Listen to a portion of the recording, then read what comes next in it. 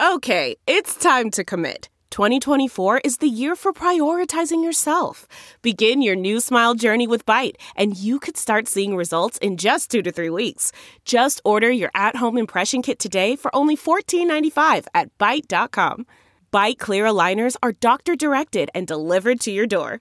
Treatment costs thousands less than braces. Plus, they offer financing options, accept eligible insurance, and you can pay with your HSA FSA.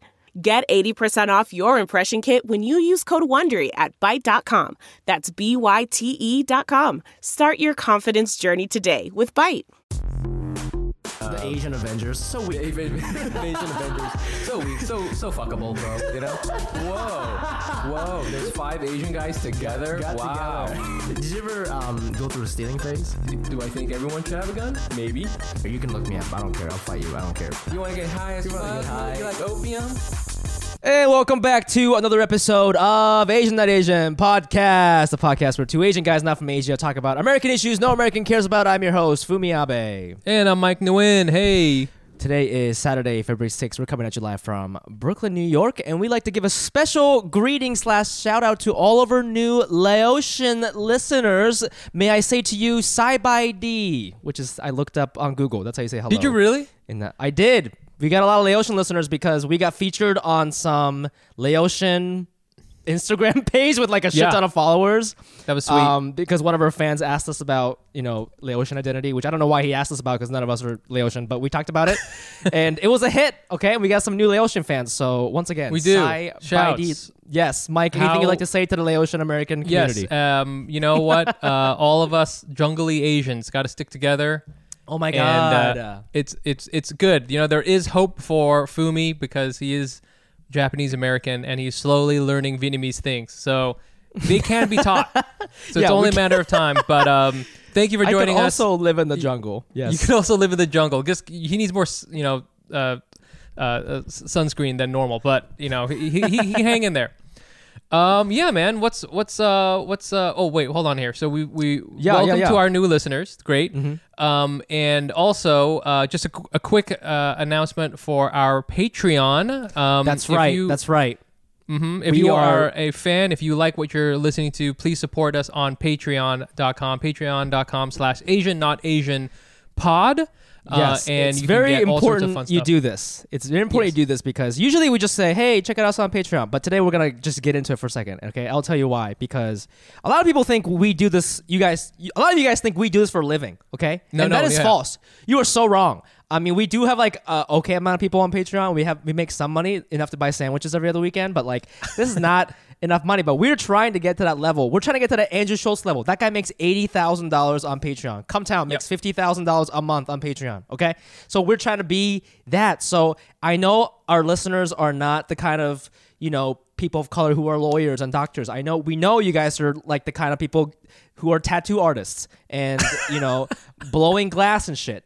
I know that's what you do. And I know you don't have a lot of money. I know you're struggling. There's not a lot of money in glass blowing. But I don't care, okay? we need that money. So please go to patreon.com/AsianNotAsianPod for bonus content. And also, if you join now, we're going to do an exclusive hang for our Patreon fans on February 12th, where we're going to play a bunch of fun games and hang out with you guys on Lunar New Year. So definitely check that out, okay? That's it. That's it for the Patreon announcements. Moving on to actually, did you want to say something? Did you want to say something to our investors?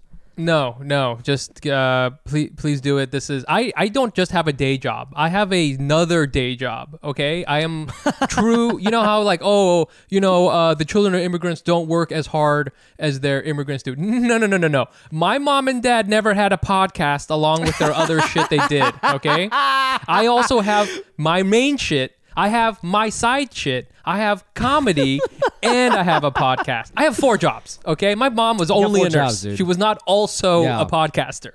Fumi, while you were doing some research on our guest, you kind of fell down into like a little bit of a YouTube hole, buddy. Yes. Our guest today is so iconic, but when I was researching her, it brought me back to when I was middle school, high school, between 2000 and 2008. Because this is when this person first entered my life. And during that time, I was watching a shit ton of MTV, a lot of VH1, a lot of BET before the school bus. You ever do that? You ever watch the countdown before you catch the school bus? You ever do that, Mike? No, I was already in college, but continue. Bro, that was my ritual. You watch the countdown, you watch the music videos before you go to school. And I just remember like around that time, I went through like a huge emo phase, and it made me think about it because on TikTok, there's a challenge right now that's like trending called the emo phase. Okay, where yeah. you're supposed to be driving and you say, "Mom, emo's not a phase, it's a lifestyle." And then you like sing an emo song and you have the hair. And I just had this flashback of like 2006 Fumi shopping at Hot Topic. Purposely not shopping at Hollister, American Eagle, and Abercrombie to make a you're statement. different, okay? Because I'm different. I'm so unique, and that's why I have Bob Marley on my shirt. That's why I don't park at the Macy's parking lot. I park at the Sears parking lot and go through the Sears. Bro, I wish you could have seen me. I swear to God, you're not gonna believe me. Like, I didn't like have mascara and stuff, but like I used to wear bracelets made of safety pins to school. Oh God. I swear to God, that's the kind of life I led. And I was like, why does nobody like? What? How come I don't have a girlfriend? It's because I was doing that. But I was doing that and just like wearing the tightest pants, going to shows, and it's just I don't know if you went through an emo phase. That was a huge thing in my high school, and I would love to hear about your emo phase if you had one, because I actually believe all the music videos I used to watch, there were all these punk rockers from Southern California. So all their music videos true. would be them playing on Venice Beach. And I used to fantasize about living in California, surfing, skateboarding, and wearing beanies and like listening to Fall Out Boy. So I don't know. Did you go through an emo phase? Because that was a big thing for me. No, but I understand, because for when you were in that time period, I was like in college, just after college. And so there was definitely like a Mike Nguyen buying a lot of members only jackets phase. Okay. There was a phase of like wearing blazers that had a lot of buttons on the lapels. Yes. Fingerless gloves. Fingerless gloves. Yes. Cowboy Western shirts right underneath the blazer. Yes. So this isn't necessarily emo, but I would say, and this is interesting, because I kind of in some ways feel this was kind of the last gasp of rock and roll. Yes. Because, and I don't want to say this because we're, now there's old, but there is no such thing as like rock like that anymore. You know what I'm saying? I truly think, I don't mean this in a mean way, but like that was the end of like white guy music. You know what I'm saying? Yeah. That's the last time people like really idolized a lot of like there are a lot of straight white artists at the time. Like that whole like Vans Warped Tour vibes, that was huge. Yes. Huge. And now like that's no longer a thing. Nobody talks about it anymore. People talk about emo like they talk about like the rotary phone. Like it's not a thing anymore. It's like that isn't a thing. And I do remember like these kind like this emo thing was happening, because I was noticing there was a lot more like tight jeans than when I was growing up. I was like, what is up with these kids? And I remember that, and this is this was kind of like the last kind of rock gasp, and then the very last thing was kind of like the Animal Collective phase, and then there's nothing else after that. Then everybody became essentially a rapper, a SoundCloud rapper. Everybody's a SoundCloud rapper, and that's it. But yeah, I mean, I think for me, it was so pervasive that even someone like me, who was like, I'm mainly like a hip hop guy. Hell, man, I'm.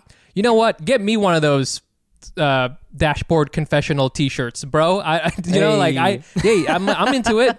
Come on, kids. Hey, kids, can we hang out? That's what I was about. Well, the emo phase was important because it was the way people entered fashion. I don't know if you ever thought about it like that. It's the first time. It's like, 'cause it allowed men to be like, oh, maybe I should care about my hair and like what color beanie I'm gonna wear, and like maybe it's okay to put a little bit of makeup, and it's maybe it's cool to have a bracelet made of safety pins. It's not weird at all. Hey man, I was doing the whole thing when Carson Daly had painted nails. I was like, yo, my boy Carson can do it. Was he really doing that? He did it a few times for a few weeks. I feel that's a thing now. Yes, and so I was like, "This is it. This is it, guys. We're all gonna do it, and it's gonna be super awesome." I was the only one. I was the only one in the whole school. God damn. But to get our perspective on this, we want to bring up our guest because we're so excited, and we've been talking way too much. So our guest is a journalist, podcaster, writer, documentarian. She was a correspondent on MTV News, covering everything from the MTV Music Video Awards and Movie Awards, and the Sundance Film Festival. She's most recently, is the host of Add to Cart, along with Kulap Vilaysack. the podcast is a subversive look at consumerism and all that, and everything that is entwined with that. She's also, and I just found this out, an alum of my school of Berkeley, and she started Hester Street Fair, which was something like, man, this, you want to talk about emo, Mike? Man, 2011, Mike. Woo! I was at Hester Street Fair like a motherfucker. All right, give it up right now for our guest, Suchin Park. Yay! Yay! Oh my God, you guys. This emo conversation is giving me vomit chills, but in the best way. Did you go through an emo phase? Because you had to have been. I saw you. You did not? What? First of all, you were in middle school. I'm even older than Mike. When I was there, it was post, college. I was in my mid-20s. So by that point, you know what I mean? But you know what was interesting about these emo bands was I remember there was a moment I was at the VMAs trying to remember, after a while, you just lose track. I'm not trying to be whatever, but we're on this podcast. I'm with my Asian family. But, one white guy with manic panic hair color spiked up looks exactly like the other manic panic white guy, sure.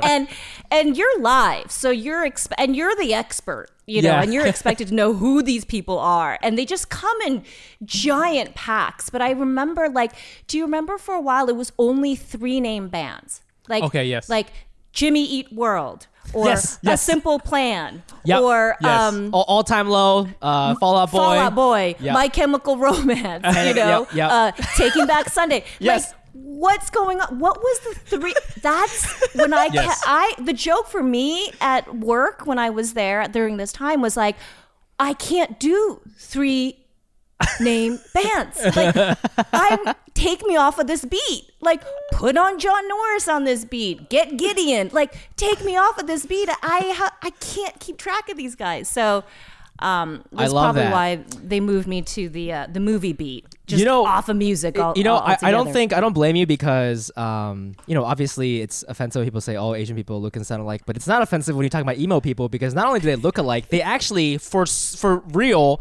They try to sound alike. Every person sings don't take life for granted. It's got that First of all, was that in a Filipino accent? That was yeah. My Filipino romance. Through some Tagalog, My Filipino romance. Yes. My Filipino romance. Don't take life for granted, girl. I loved it, but it's so weird. It's so amazing to see you here on Zoom, Suchin Park, because I remember I used to see you in my living room before school, and I specifically remember the news segment you and Sway were doing on Kanye West. I swear to God, this is before he blew up, and you guys were like, he's gonna be the next big thing, and I was like, whatever. His songs are weird, and then I just went to school. Whatever. I got to work on my emo bracelet. I don't got time for this. I got to put more safety pins on. More safety pins on this. Yeah, whatever, Suchin. Rap sucks. I'm gonna attach it to my shirt. Look at this. I can't move. It was a time. It was a strange time. It was when I was there. It was the time of emo, but it was also the time of NSYNC and all the the big boy bands. Boy bands. It was the time of TRL, and it was like the last gasp of music on MTV. Yes. And I think when I left, I think people were like, "Oh, do you miss it?" And I was like, I don't miss it as much because it doesn't exist anymore. You know? So it's like you almost you left and then the whole show closed down. So it wasn't like you were then watching it go on to have many more years of success. I feel like it was such a specific time that I was there, and and it was great, but it was also not great. But anyway, that's.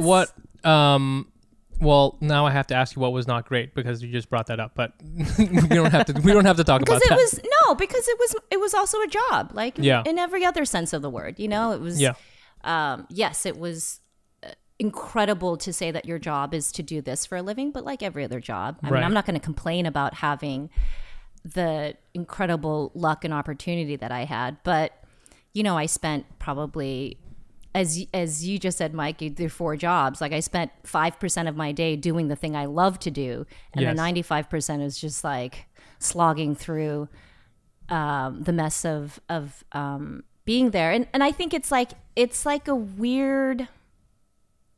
It's just like a weird place to like come into your adulthood, you know, being on MTV and Asian American and female, all of that. I look back now and I see why I was like so stressed out and like on Xanax the whole time during You the heard it here time. first. Well, that was because it was 2008, and that was the thing to do. Yeah. Yeah, and, Yeah. and just like coping with it, you know, just like what am I doing here and trying to figure out. For sure, like that's, you know, because at least now if you're on TV, there's almost like a narrative to help you sort of stay sane of like, yes, we know it's hard, you know, yes, we know you're trying to get these stories out there, maybe nobody's listening, but let's keep trying. But like, yeah, I mean, you're one of those, like, I would say you're like an OG Asian entertainer where you guys were doing your thing before like people knew you could even do it. Like, I mean, you know, for like, sure. like It was. Oh yeah. There was only- when I yeah, saw go ahead. your name on TV, I remember because I was, you know, in middle school maybe, and I moved here when I was 8, and I specifically remember my first reaction was, and I didn't realize how woke this was, but my first reaction was like, oh, it's so cool to see like a foreign name. You know, Yeah. your name is you put, you know, you didn't go by like Rebecca Park or whatever. Yeah. It's like Suchipak. You know, my full name is Masafumi Abe. I've had a weird complex about it when I was younger, and like I was like, oh, I don't know, like someone with this name could be on this cool show. With like, I didn't know, you know. So it was, I definitely had that. Nobody moment. knew. Yeah. I certainly didn't. When, No, when I- yeah, go Yeah. ahead. No, I go wanna ahead. hear. You go. When you No, were you go, there, I mean, you know, obviously this podcast is about, you know, identity, and Yeah. I think now America is much more the mainstream America is more aware of the conversation around identity, even for Asian Americans.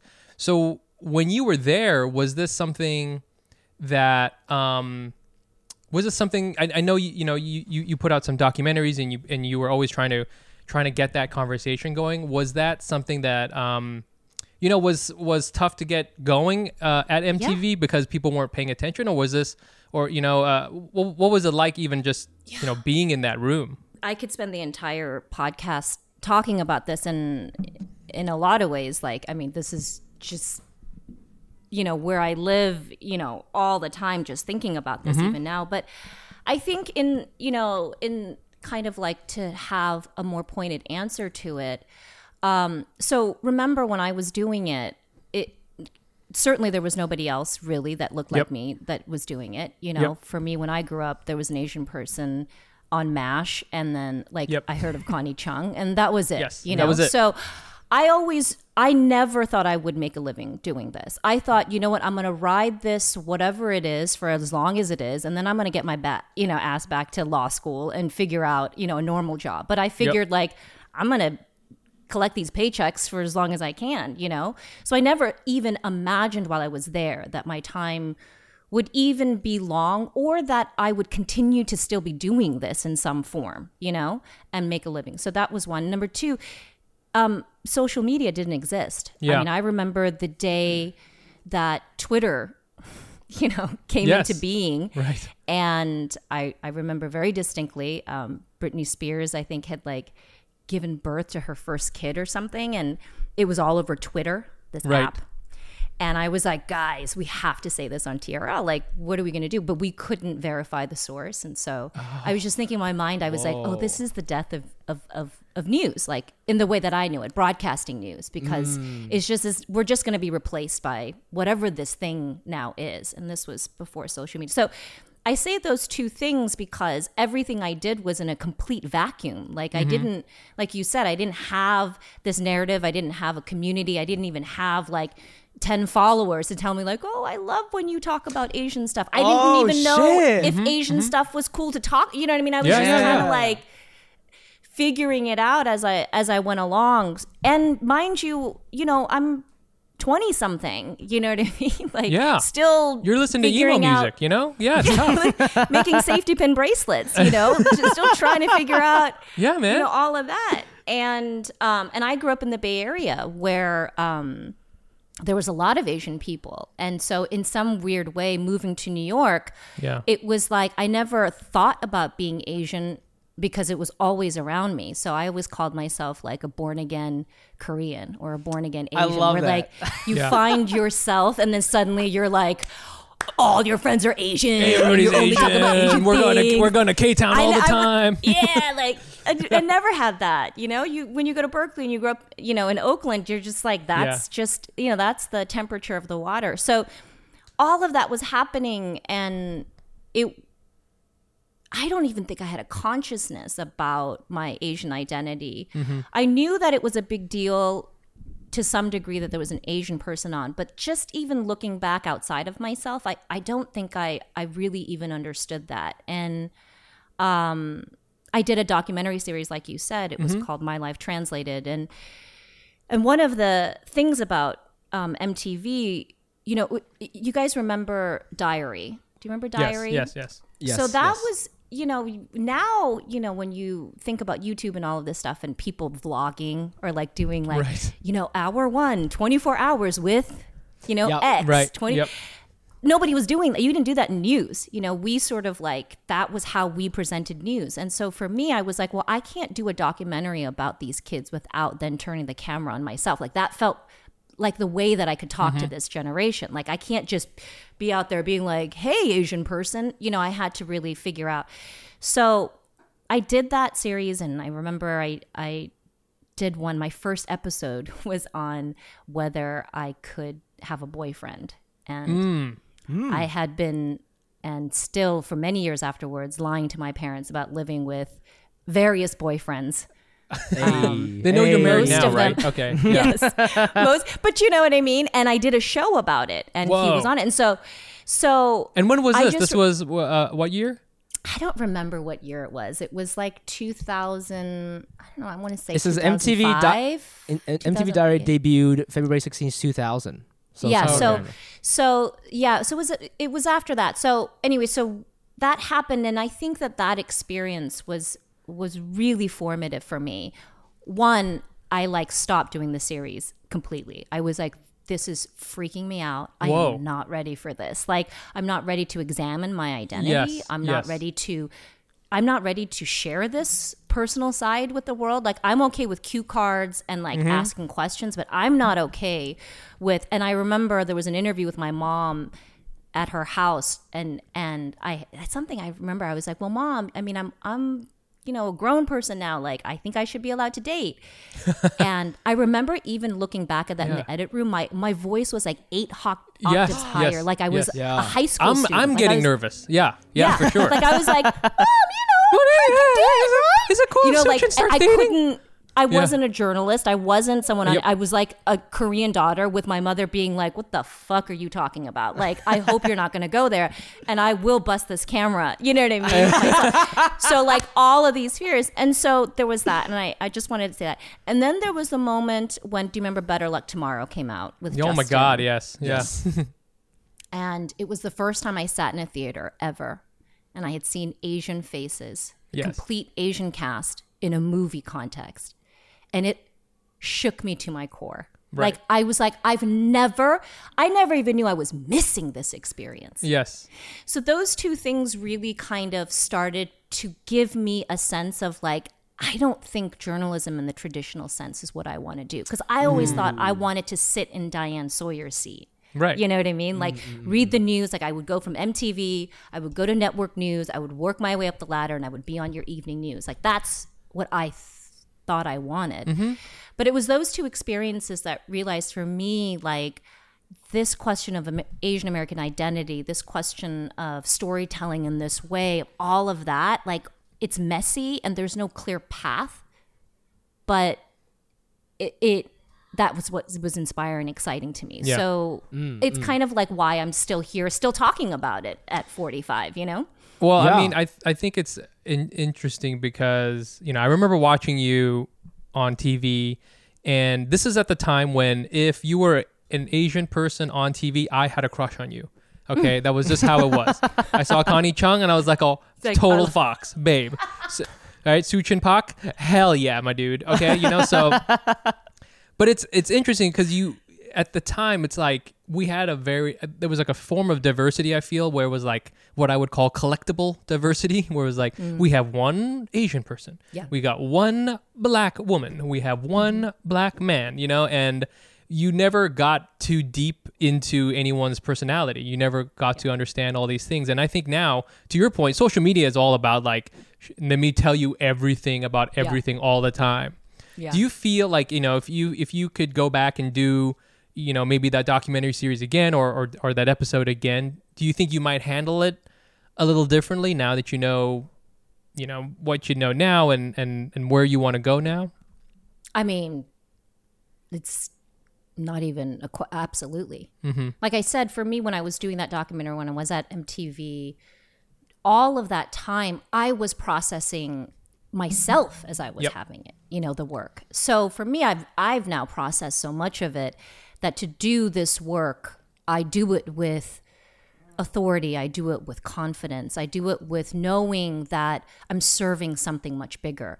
I had no sense of that when I was there doing it. So really, it felt really scary and it felt very alone. And my producers weren't Asian. Like I didn't have anyone to tell me like, should I be talking about double eyelid surgery? I mean, I don't know. Like, is it good? Is it bad? I don't like, what's the right thing to say?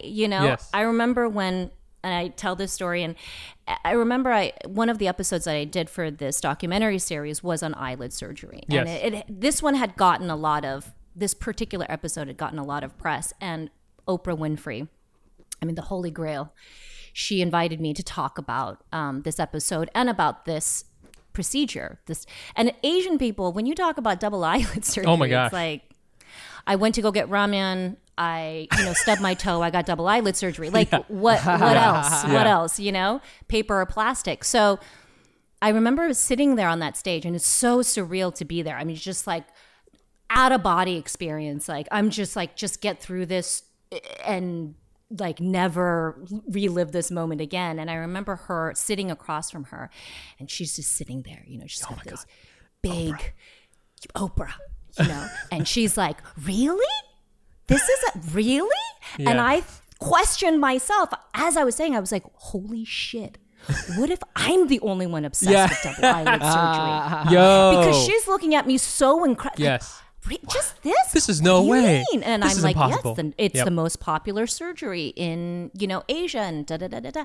And I looked out into the audience, and that episode was something about like she was doing a big campaign about body image or something. And so they had bussed in a whole bunch of high school girls from all over the country that had won the seats in the audience.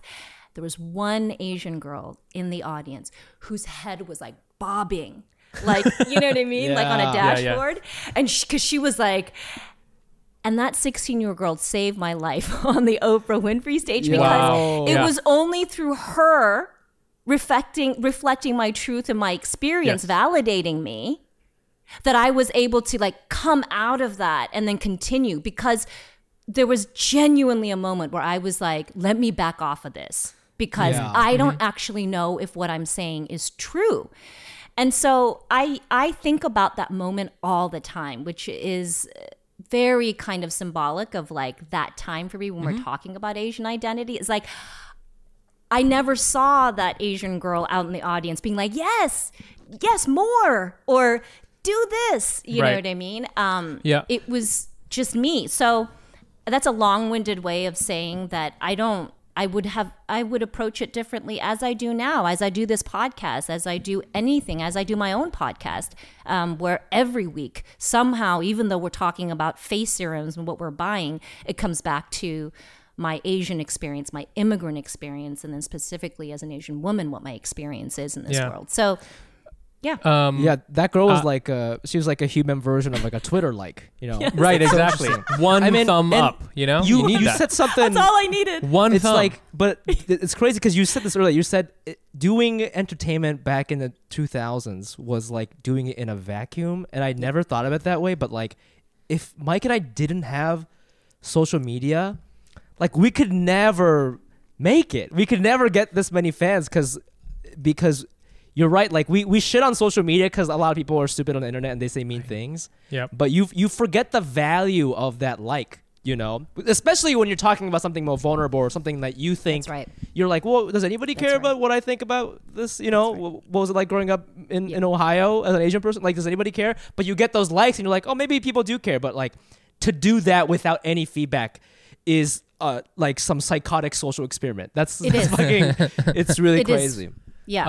I was that 16-year-old girl. So thank you very much. That was amazing. And yeah, I mean, I think, to your point, Fumi, without having all those things, it's hard to pitch a show about, because I'm actually surprised you even got that through.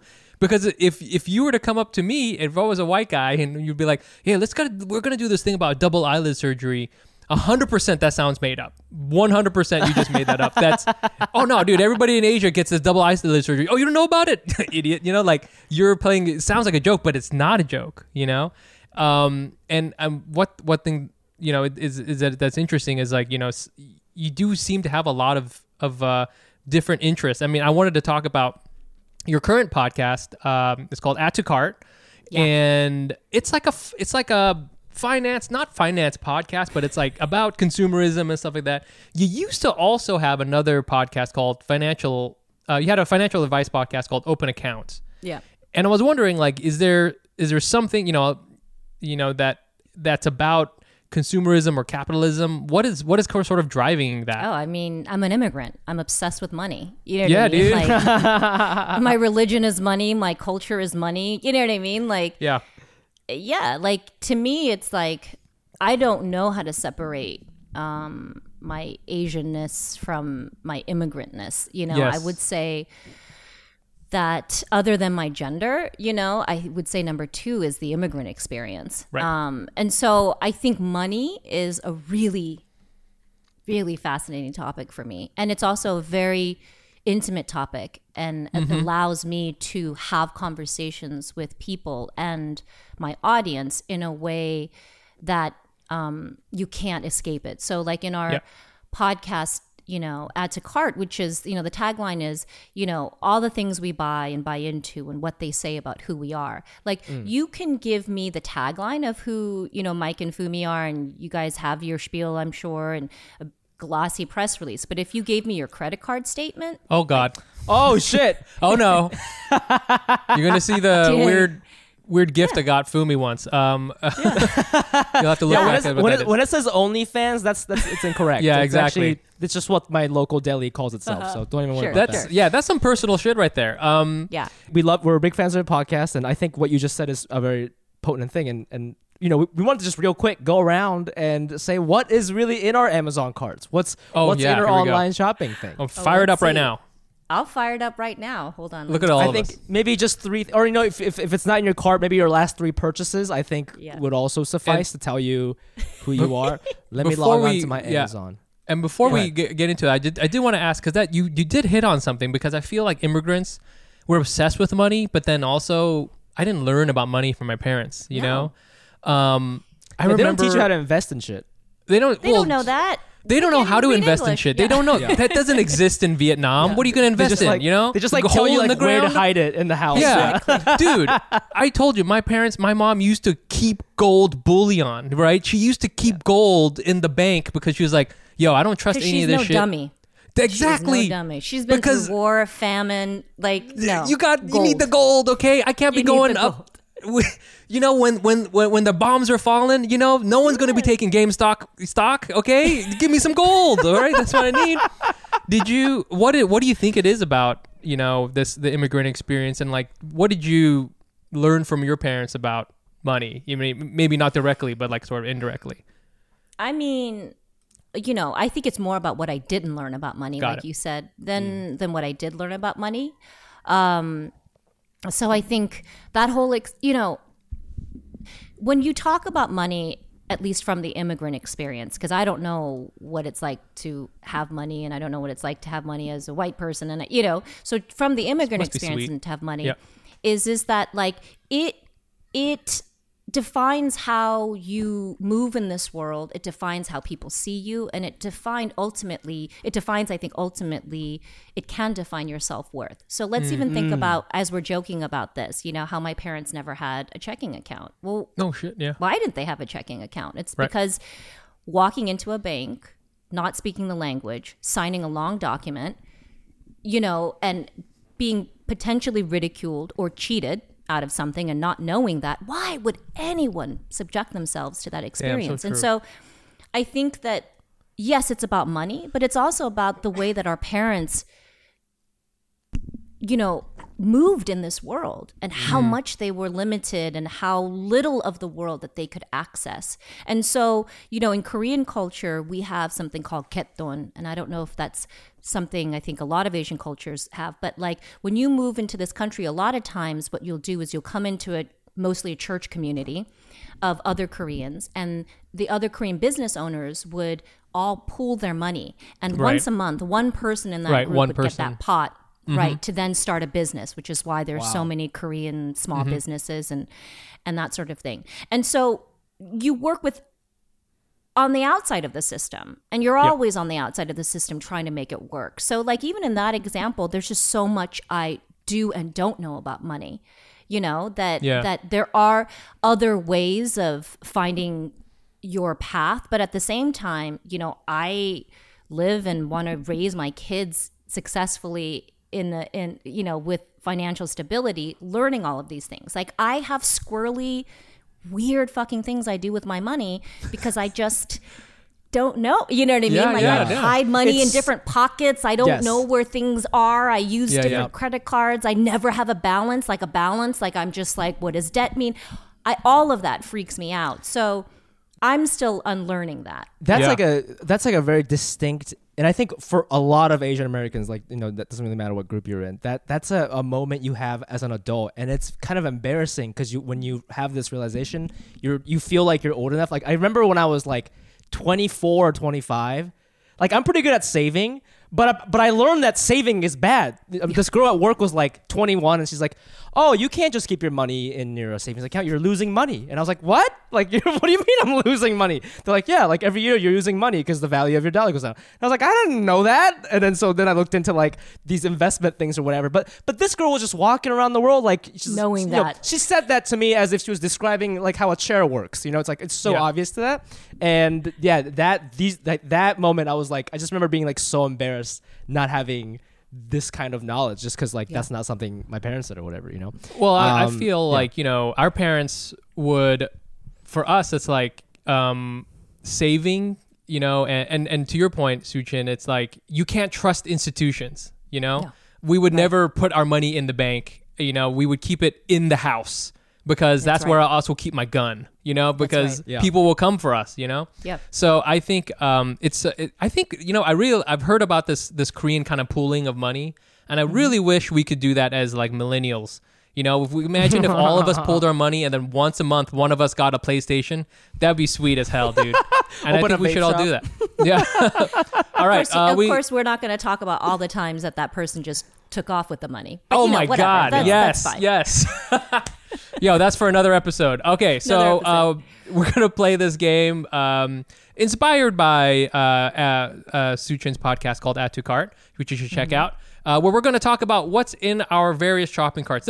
I guess we're all turning on our Amazon ones because, all hail Jeff Bezos. But who wants to start? What kind of fun stuff you got in there, Fumi? You want to start, Fumi? Well, I don't really do carts. I don't really do cart stuff. Like I don't add. Are you talking about the wish list? Like I don't really add stuff. Either one. That's fine. If it's in the cart, I buy it. So I'm just looking at my last 3 orders, and I think this really says a lot about who I am. Okay, the last 3 things I bought on Amazon, it was it's Lube Life. It's water-based personal lubricant. Okay. Kiko Man soy sauce dispenser. Okay, don't get those mixed up. Okay. And then a stapler. And I think that's a really beautiful way to summarize my life. Let me just say this. The stapler is the weirdest thing. Okay, who's using a stapler? What year is this? It's tax season, baby. It's weirdo. Tax season. Okay, a stapler? God, I'm going to kink shame you. God. I mean, It really is the full spectrum of Fumi that we got there in your cart. And I'm glad to hear that you are self-caring. I'm glad to hear that you are that you are feeding yourself well, and I'm so glad to hear that your taxes are in order. Well, I think I'm sorry if I confused you. I'm actually fucking the stapler. I don't know if I was clear. So sorry. Got it. Now it's really clear. Yeah. Yeah. Let's see here. Okay, for me, mine are really lame. I have a TheraBand. You know what TheraBands are? No. Is it like a TheraBand. stretching thing? It's like a stretching band, it's like a rehabilitation band. Yeah. I have one of those. That's just in my cart, and I'm not sure if I should get it, and I don't know why I don't buy it because I like live in pain because of my back, but I'm like, I think I can find a better deal the whole time.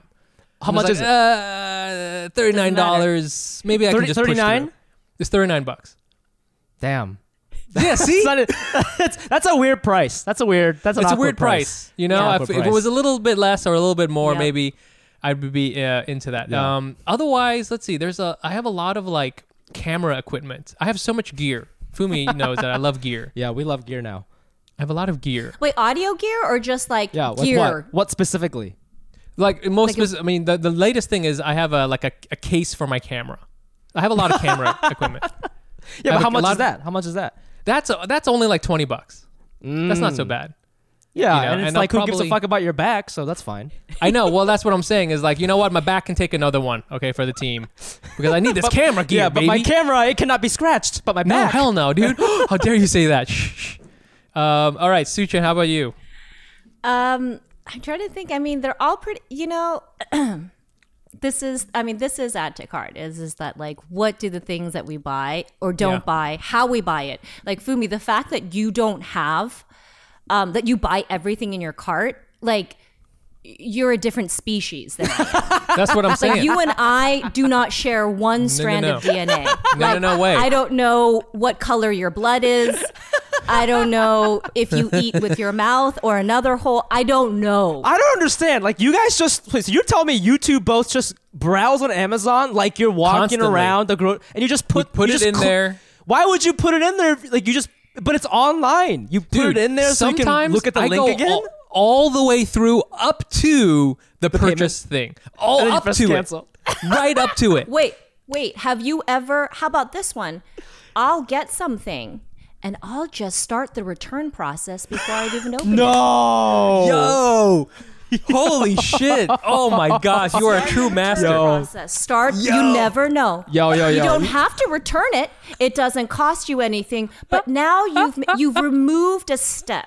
Yes, Mike? yes. So if you want- get yes. the TheraBand, you start the return process before you open the box. Okay, so you know this is just a trial. This is just this is you don't know. And if I love it, I'll keep it, and if not, it goes right back in the box. So that's Mike and I are Wow. Wait. we bleed the yes. same color. I don't. love this. I love this so much. One, shout out to commitment issues. That's cool. Two, I want this to be the new Asian American way of asking people's zodiac signs. Like instead of being like, "Are you a Scorpio?" You should just ask how you shop. That is way more telling of like Are you what kind of lover an, you're gonna be. Are you an add to cart guy or Yeah, because from what I can tell from Mike, if he goes that far and pulls out, bro, that's edging. And Mike is into Dude. some weird. That's capitalism edging. Yeah, man, that's me. I just see how close can I get without going over. Okay, Yeah. That's me. Wait, so- and Fumi called it like, I mean, listen, Mike, we don't need to talk about it here, but I mean, talk about commitment issues. You know what I mean? I don't know how deep we have to get. I am married, but she's got the receipt for the ring. Choice. You know what I mean? Like both of us came to the table like, all right. All right, let's just see. All right, I already got All the right, divorce all proceedings right. going. Okay, Yes, I already exactly, hired a like- lawyer. Yeah, the Hold lawyer's on. there. Let's write our divorce papers now before we walk let's down just that make aisle. sure. I'm already gonna move Make out. sure. I'm already. All right, Suchi, what do you got? What do you Mine are have that's very- already starting to return? Yeah, right. Oh, I've got so. My thing too is at this point, like I don't even know what I have. So many. At any point, I'll have 6 like return labels pre-printed out, And so I have to then go through and put Post-its on like what it is. Because you don't know what you have to, sometimes they tell you on the return, but you don't know which box it is. So That's hilarious. I got a whole system. I mean, I could turn the camera. I got this thing going here. So, I have no shame, especially on Amazon. Please stop. Dude. Forget Cry it. me a river. Like, don't do that. Don't do that. And people say, Asian Americans, we don't have any mental health problems. What are you talking about? You know, we just live our lives with 6 or 7 return labels all over the house and shit. That's a red flag, man. But I love it. I love it. I don't know. I call that really understanding, my worth, which is that I can return anything I want anytime I want. That's how you should tell a guy. You should tell a man that, like, hey, I can return you anytime I want. You don't think that I don't have the return label ready? Love it. No, okay. Yeah. Queen. Mine is, and y'all may not be able to relate because you're young, and that's fine. But when you reach a certain age, and you come from a family where dental insurance, like, what is that? And you start to get into your 40s and your teeth fall out. They're just falling out. You're just like eating. You're like, chiclet. What the no, fuck? Teeth falling out. Okay. So I am very obsessed with oral health care. Oh, yeah. Okay. Here we go. Staplers. Yep. Mm-hmm. No, come back into the light. Into the light. Okay. Right. So I've become obsessed. You guys, add to cart. I actually talked about this once. And I ordered a new pack. The Oral-B Pro Health All-in-One soft toothbrushes coming tomorrow by 9 p.m. Nice. Listen, I spend a lot of money. I'm cheap. I scrimp and I save, but when it comes to my teeth, that's when I pull out. There you go. Know what I mean? The heavy credit card, the credit card that is made from like the metal stock. Yes. Wait, is this the shout out to the Chase Sapphire card? Is this the electric? No. This is just a manual toothbrush. Let's keep it chill. Let's keep it chill. It's early.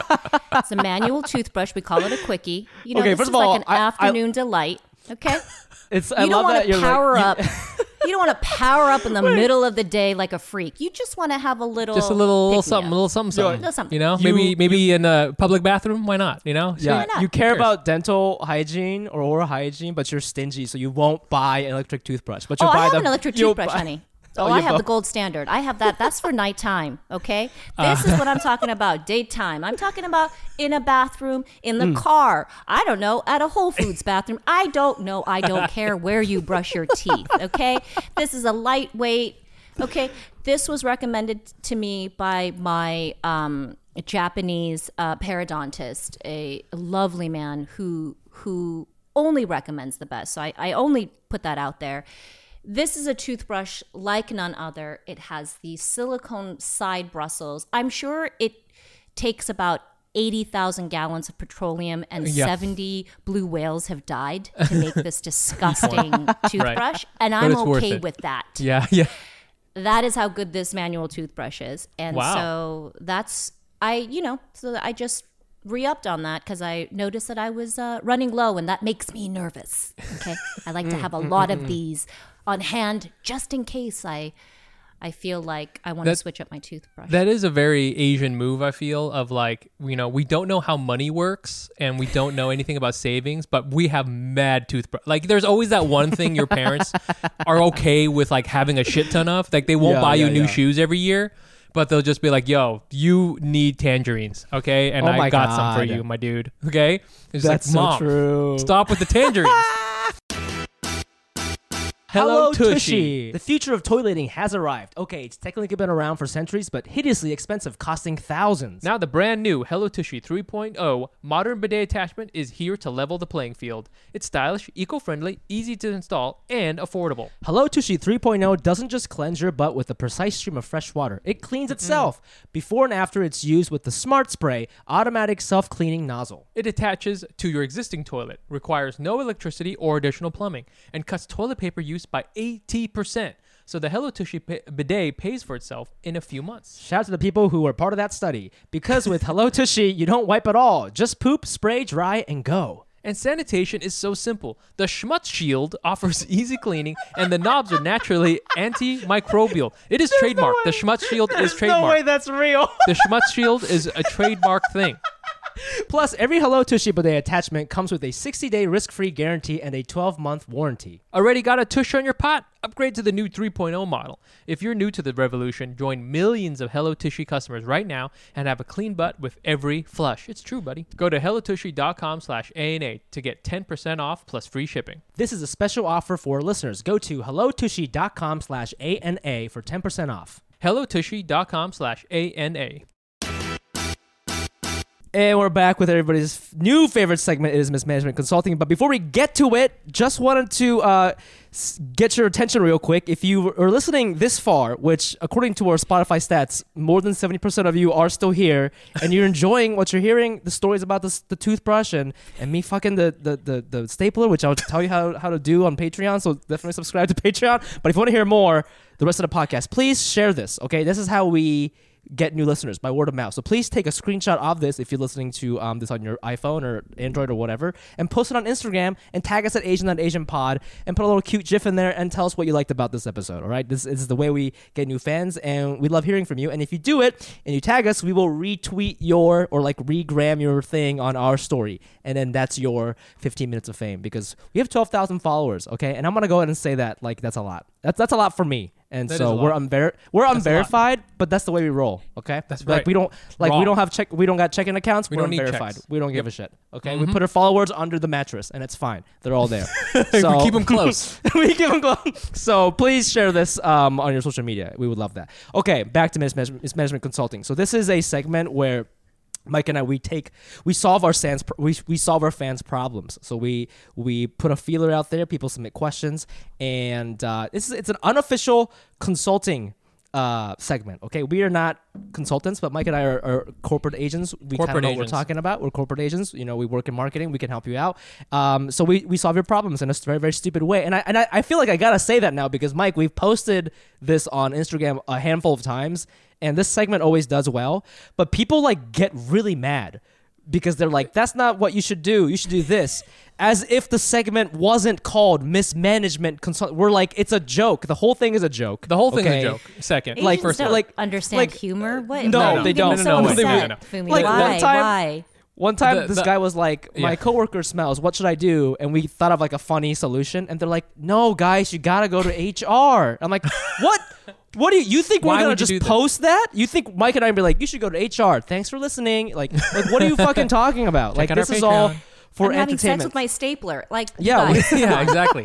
yeah. you're taking So, advice from that guy. If you want to get it on this, please text us or leave us a voicemail at 917-755-9596. Or you can email us at asian.asianpod@gmail.com. But we prefer voicemail, okay? So please just call us at 917-765-9596. Okay, today's question, I thought I wanted to pick this because I feel like it's very relevant to our guest's life. Suchan, I believe you are married and Yes. you have children. Yes. How old are they, by the way? 6 and 8. This is perfect. This is okay. Okay, So I'm we have a scared. fan from and your husband is not Asian, correct? Correct. Right. Thanks for No, it's okay. letting everybody know that. Okay. No, but it's very pertinent to this Okay, question. okay, So go. so we have we have a fan, and I don't want to say this person's name, but let's just call her Mrs. C. Okay, Miss C. okay. She says, our fan says, I have a 5-year-old and a 3-year-old with my husband. My husband is Taiwanese, and I'm from Ohio / white. We already knew that. You didn't have to put a qualifier there. Here's the situation. I recently bought a children's book about race, identity, and racism for me to read with my 5-year-old. And while it was great to discuss the racism that black and brown people face, as with most material, I found it really totally insufficient to discuss what it actually means to identify as an Asian / Chinese as / white / American. I had recently read that it's not a good idea to teach a mixed person to identify as half because it makes the person feel diminished and they don't belong in either group. So anyway, my head hurts now, and I'm just trying to figure out the best way to support my kid and also help give him language to identify racism and identify but it's so complicated. Are there books like this for kids of Asian descent? It's one thing to buy a book about like the Lunar New Year, but it's very difficult to find material and that helps break down more serious subjects like model minority. And I just keep reading that I'm supposed to start doing this as young as possible. What should I do, Miss C? Wow. This is a good one. deep ass question. This is a good question. I have my mismanagement consulting advice ready. Yeah. But I want to no, hold on here. I want to hear I want to hear from our guest because yes. you know, you I don't know if you've gone through like thoughts like this. How do you kind of raise your kids and all these things? And you know, I know you're going to the post office a lot to return packages, but you probably are also raising your children. You know, I mean, what do you picks up, but whatever. Yeah. Gosh, I mean, it is such a, first of all, Missy, power to you, lady, of not being of color and being so concerned with it. I think a lot of times we're not as concerned with it because we live it, eat it, and breathe it. So we don't have to like teach it. You know what I mean? It's just in the way that I move in the world and how I process things and that sort of thing. So for example, I remember my parents don't speak English. And so when they do, it's very, very accented. And my son, in trying to speak English, because he doesn't speak Korean, was speaking English with an accent. Oh, shit. Because he thought that that's how my dad would understand it. There was no, I think, thought to race or what that is. And so we got into a really big conversation, and it was there was no agenda to that conversation for me other than trying to understand what he was saying and then to sort of explain to him like, okay, so I understand what you're saying and what you're doing and that does, but let me give you another side to it. You know, there's a lot of people, like when I grew up, you know, everybody, when they saw me, they'd be like, oh, look it's Suck and Pack. It's Suno's Pack. Suck and Pack. You know, oh my God. They would, God damn. You know, they would speak to me with an accent making fun of me. And so anyway, so we had this whole thing and I think he kind of got it. And for me, it wasn't like a PBS like teachable moment. It was just like, that's every day, right? Like we're trying to teach our kids right and wrong, trying to let them think for themselves, right? Try to figure, because they're going to get themselves into situations that there's no book for, that you haven't thought about before. So if you give them the tools of empathy and compassion and, you know, a sense of like, okay, maybe I'm not the right person in the room, that goes a long way. So that's a little bit esoteric. This is a really tough one. I don't know what the studies say about teaching kids that young about race. I just know from me and my experience, my kids are 6 and 8. They have no idea what race is. They don't understand it. So I've been a little bit more like encouraging them to live in this space more, you know, where it's like, I sometimes feel like calling a problem or a challenge out that they don't see as a challenge at this age can create more confusion. Oh, so word. Again, I'm not a psychologist. I'm not so for me, these conversations are very, they're brought up when my children bring it up, but I don't sit down and be like, today we're going to learn about Orientalism and colonization, you know, because my mind is like right now they live in this world where, you know, there are people who Minecraft and people who don't. There are people who like to create unicorns. And those are the differentiators in their life. Like they're not differentiating between race, and so that's my sort of like take on it. In terms of literature, I think to me, before you teach something like this, you yourself have to be really clear. Dang. So first, Whoa. you know, rather than getting a book about this, maybe the book has to start with your own, you know, your own way of processing this. There's tons of books for adults about race and, you know, helping kids understand race if you're in mixed, you know, race marriages and that sort of thing. So start there before you then try to figure out how to teach it to your kids, because I think that part will come a lot easier if you yourself understand the conversation that you're comfortable having and with yourself about this topic. Does that make sense? Yeah. Yeah. That's a good one. That's a good. That's a really good answer. That you know, We're gonna.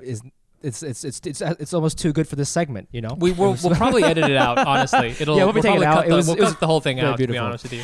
Just Yeah. put a sex staple. Yeah. Here's what I'll say. I think I agree with you in that, like, I think when there was her kid is 5 and 3. That is so early. Like, let them just live for a little bit. I remember when the nickname and the name calling started for me. It was around when I was like 10, but from like 8 to 9 ish when I was living here, there were blissful years, man. Like, we're just playing basketball. Like, I mean, this is like 98. You know, like I don't know. I didn't really. I guess I just didn't think anything about race. Like, oh, he looks different, but then I look at his parents and I'm like, well, he kind of looks like his parents, so that's cool. Like, you know, I think there's something very beautiful about that time of my life that I would want every person of color to experience a little bit, just to have that as a reference to be like the world can be like that if we could find a way to de-age ourselves and be 9 again, you know? So I think that's important. My mismanagement consulting advice would be to just get your kids a Reddit account and just tell them to subscribe to Asian masculinity and then just peace out, you know? That's what I would say. That's my mismanagement consulting. That's my mismanagement consulting advice. Suchin, you bring up a good point that there's not really a lot of books about deep racial ideology, and I would love if there was a book called something like Goldilocks and the 3 Radical Anti-Colonial Theorists, but there isn't something like that. Not yet. Maybe we should write that. I think that would be cool. My advice is I want you to call this phone number, okay? I'm going to put it on here. Maybe, whatever. I'm just going to do it. 614-538-0483. And that is the phone number for the Kumon Math and Reading Center in Columbus, Ohio. And you get your kid into Kumon as fast as you can, all right? Because let me tell you this, all right? The whole world, everything's going to try to, confuse them about, you got all sorts of different identities. But I tell you, if you want to be accepted by Asian people, just say I was in Kumon for X amount. That's like that's like saying you were in the Marines. You know, like, oh, when did you serve? Oh man, I was in Kumon, back over in Arlington. Yeah, you're just looking. 97 and 99. 97, 99. Columbus. You know, I was doing pre-calc when I was 7. You know, like that's some Asian shit right there. Yeah, just think about it. Okay, call that number up. See what they do. This segment brought to you by Kumon. And they should really sponsor us. That's a great idea. That would be a great idea.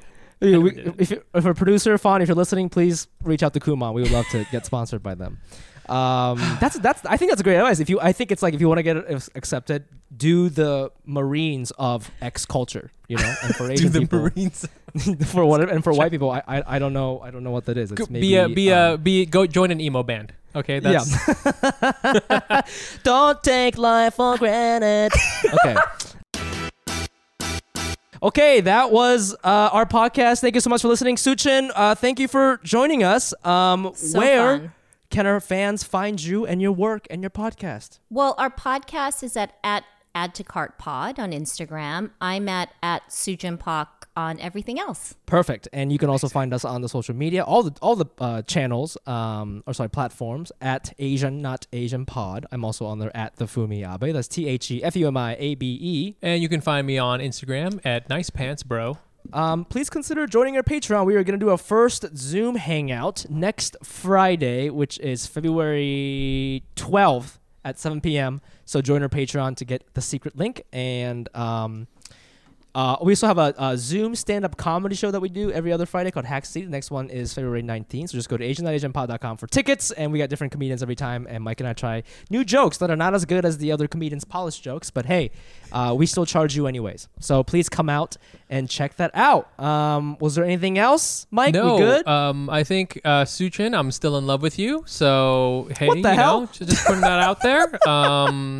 Because it was very formative of me. So formative time. So thank you very much for doing our show. Please don't be a stranger, and we'll talk to you soon. Yes, absolutely, you guys. This was so much fun. Thank you. Awesome. We'll see you guys next week. Bye. Bye.